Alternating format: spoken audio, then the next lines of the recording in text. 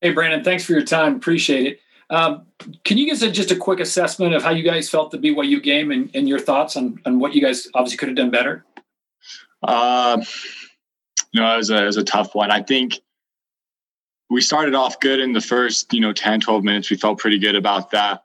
But as the game continued, I think the biggest thing was we just needed to hit our open shots. We had those. We got guys open. We passed the ball. We could have looked for each other a bit better. But other than that, I think we just needed to knock down the shots that we had open. Coming into your second season now, it seems like you've really worked on trying to stretch the floor a little bit and try to hit some more open shots from deep. I mean, is that something you've been working on in the offseason? Is just trying to be able to stretch out the floor and be that stretch five? Yeah, that is. It's been a big focus of mine is, being able to get out there and hit down the 17 feet or more out jump shot.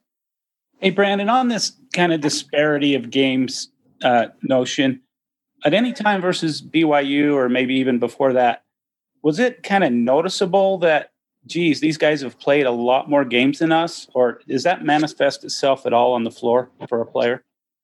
I think a little bit. I mean, I think as we were playing, it didn't really think about it. You're just thinking, we need to pick up our end. You're not thinking too much of what they've been doing and all, but it's just you're like, okay, we need to stop them with this, and we need to do better on our part here. So it's not really thinking about they've played more games and have had more practice with the game like situation, so to say. As you look at the game on Tuesday against the Wolverines, I mean their coach has been in the NBA and things like that. What do you see from the Wolverines as you get ready for them tomorrow? They're a good team. So we just did some, scouting today, watched some film and prepared for their top two players. They're getting, we're trying to do what we can to stop them as well as all their players. Just getting to know some of their plays and their personnel. We just got to come in with energy and ready to play them like we would any other team. Hey, Brandon, as you guys wrap up your non-conference games this week, before you jump into Pac-12 play, are there areas that this team is looking to focus on to improve over the next two games?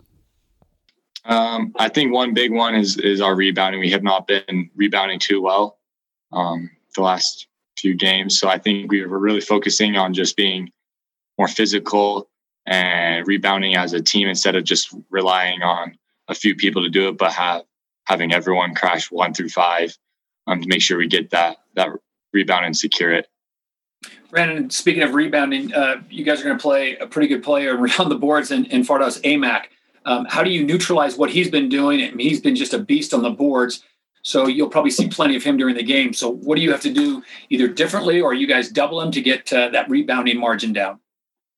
I think we're just going to focus on really making the contact with him and just trying to limit the boards, especially offensive boards. He's been really doing a good job on that side of it, averaging 5 a game.